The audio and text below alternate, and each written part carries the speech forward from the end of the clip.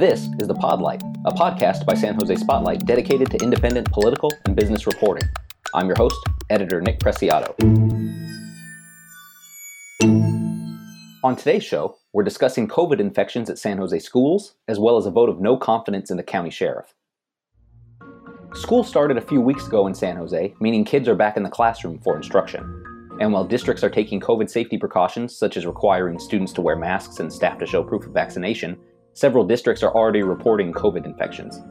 Here to talk more about this is reporter Tran Nguyen. Hey, Tran. Hi, Nick. Thank you for having me. Yeah, of course. So, Tran, how many infections have happened in San Jose schools so far? So it's difficult to say right now. We have asked the county public health department for data for a more comprehensive picture of what has been happening in the county as well as San Jose, as all schools are required to report all cases to the county. And we're still waiting on that. But as of now, those schools have shared their data with us via interview requests or through their COVID-19 dashboard, tracking dashboard. And what we're seeing is that with the three largest school districts in San Jose, there have been around 120 cases so far. With that, so right now we're seeing the highest case number in East Side High School District, which reported 47 cases among students and 5 among staff. We are seeing this higher number because they started a little bit earlier than the other two school districts, which are Allenbrook and San Jose Unified. San Jose Unified is actually the largest school district in San Jose and in the county with 30,000 students and more than 4,000 staff, I believe. And they have seen they reported 21 cases in the first 5 days of school and have averaged about 5 cases so far per day so far. Allenbrook has reported 21 cases as of yesterday. But almost all school districts in San Jose have reported some COVID-19 cases. Okay, and what are school administrators saying about these positive infections? So these are fairly low number compared to the amount of students in these 3 districts. School officials have credited the high vaccination rate not only among their staff, but also among residents in San Jose and in Santa Clara County in general, that really help protect students and other staff members from getting infected. In San Jose Unified and in East Side, they also are asking students and school employees to keep their masks on, not only indoors but outdoors. So these multiple layers of protection is really contributing to the low number of cases. I see. And what are parents saying about this? Are parents concerned that their kids could catch COVID at school? I think that's the biggest concern for all parents, not only in San Jose, but in Santa Clara in general.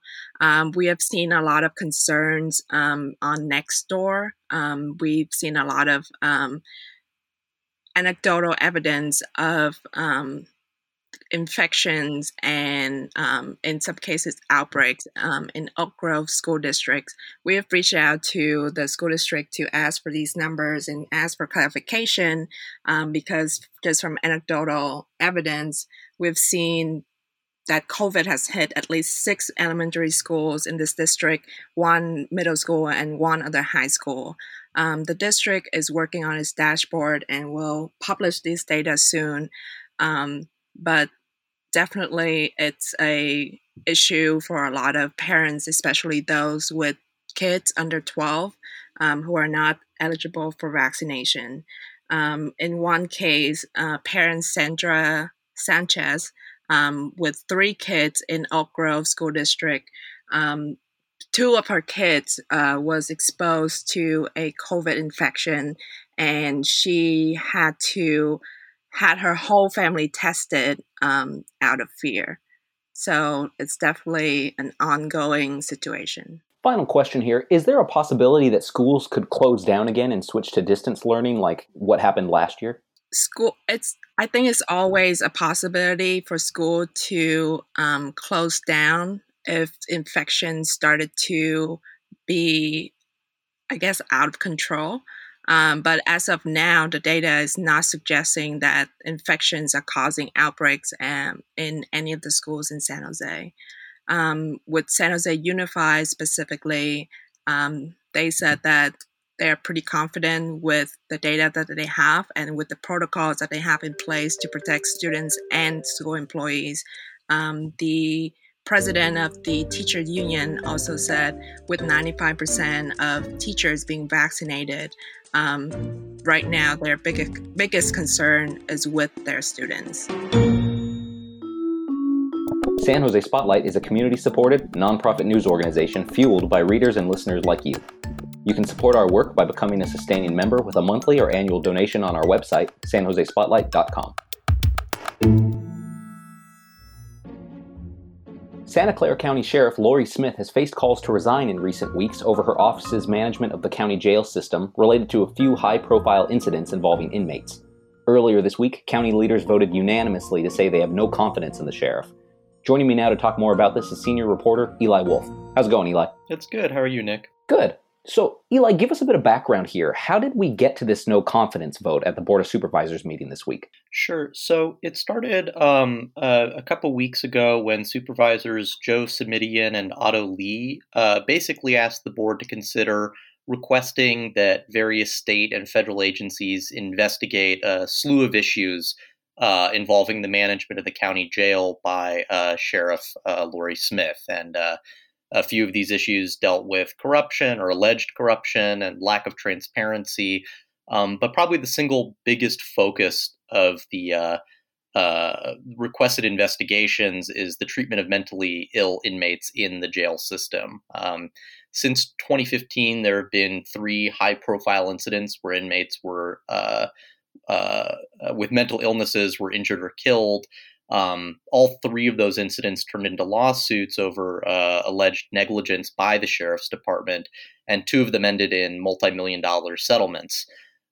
So since the board approved that referral, there's been growing pressure to get rid of Smith. Mayor Sam Liccardo said that she should step down, and we actually saw a protest outside the county jail last weekend where activists were calling for Smith to resign and for the jail to close.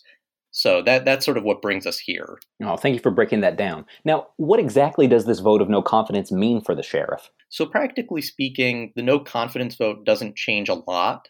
Smith still keeps her job, but the vote is being sent to all the agencies that the board has asked to investigate Smith in her office. And it really creates a lot more pressure on her by sending a public message to Smith's constituents that the board has lost confidence in her ability to carry out her job. Supervisor Simidian also noted that the no confidence vote is necessary in his eyes because the various investigations that the board has requested could take, 3 to 4 years to complete. So it seems like what he's hoping here is that this will prompt Smith to leave office in the nearer future. Yes, and she is up for re-election next year. The sheriff actually spoke at the meeting earlier this week, that Board of Supervisors meeting, and she lambasted county supervisors for placing the systemic jail issue on her without acknowledging their own failures or the role that they've had to play in this with what's been happening with the jail. We have a clip here. Let's listen to what she had to say. I began saying to you that mental health people should be in hospital. The county jail should not be used as a mental health hospital, which is what the board has asked of me.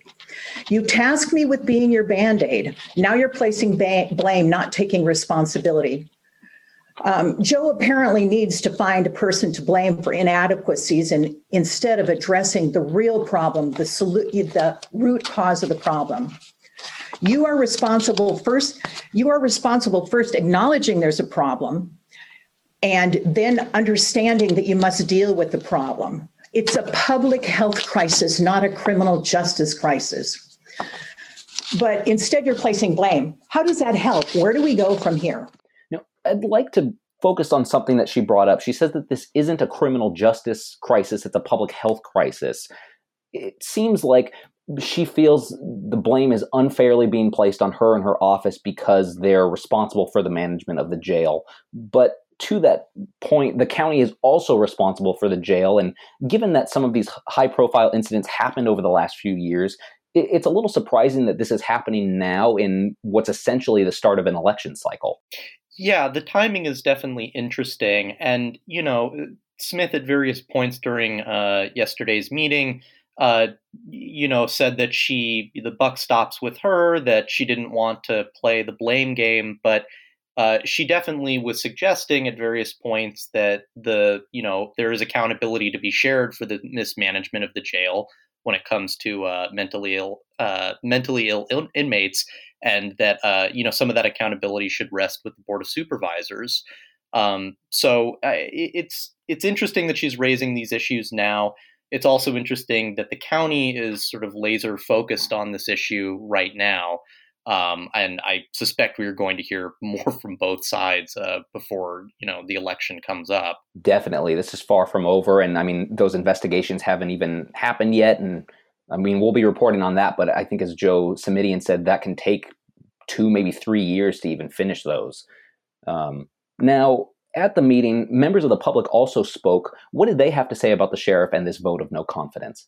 So it's sort of an interesting twist. A lot of the people who spoke up during the meeting actually supported what Smith had to say, specifically about the fact that the county jail isn't an appropriate place to send mentally ill people, and that the sheriff's office and its staff shouldn't be responsible for treating them. But a lot of these folks who were speaking up also supported the no confidence vote because they believe that Smith should be held accountable for the failures that led to mentally ill people suffering in the jails. One of the big exceptions here was Paula Canny, who is an attorney who has represented 2 inmates who sued the county over injuries that they sustained in custody. She's spoken in defense of Smith on at least one previous occasion. And she spoke up again during this week's meeting, basically saying that this is a county-wide failure and that blaming Smith individually really misses the point. The point being, I guess, that, mentally ill people should not be sent to jails. And to a certain extent, Smith is not responsible for them winding up there. Right. Now, I want to touch on this as we're winding things down here. Mental health is a key point in all of this surrounding the sheriff and the jail. Is the county proposing any kind of structural or procedural changes with the jail system while they wait for these investigations? Yeah, and there's definitely a lot of conversation around alternatives to jail in the county. Another thing that happened during the meeting this week was that supervisors Susan Ellenberg and Cindy Chavez introduced an item that asked county council to essentially come up with some ideas for how to improve management of the jail system, resize the jail population, but also to come up with alternatives to putting people in custody. They didn't go into a great amount of detail on this, but I imagine some of this would focus on, diverting mentally ill people to psychiatric treatment, especially if, they're low-level offenders. A lot of the commenters who spoke up during the meeting are against jail, period, because of, not just the issues with warehousing mentally ill people, but also because of the disproportionate impact that jails have on people of color and some other reasons that have come up. There's a coalition actually of organizations called Care First, Jails Last that has been really vocal about not building another jail in Santa Clara County. So there's also some external pressure on the Board of Supervisors to find alternatives to incarceration. Well, certainly, especially with those shots fired by the sheriff at the meeting, there's definitely a little more pressure on them to deal with this issue. Yes, definitely. That's it for this episode of the Podlight, a podcast produced by San Jose Spotlight, the city's first nonprofit news organization dedicated to independent reporting. I'm editor Nick Preciado. Thanks for listening, and we'll see you next week.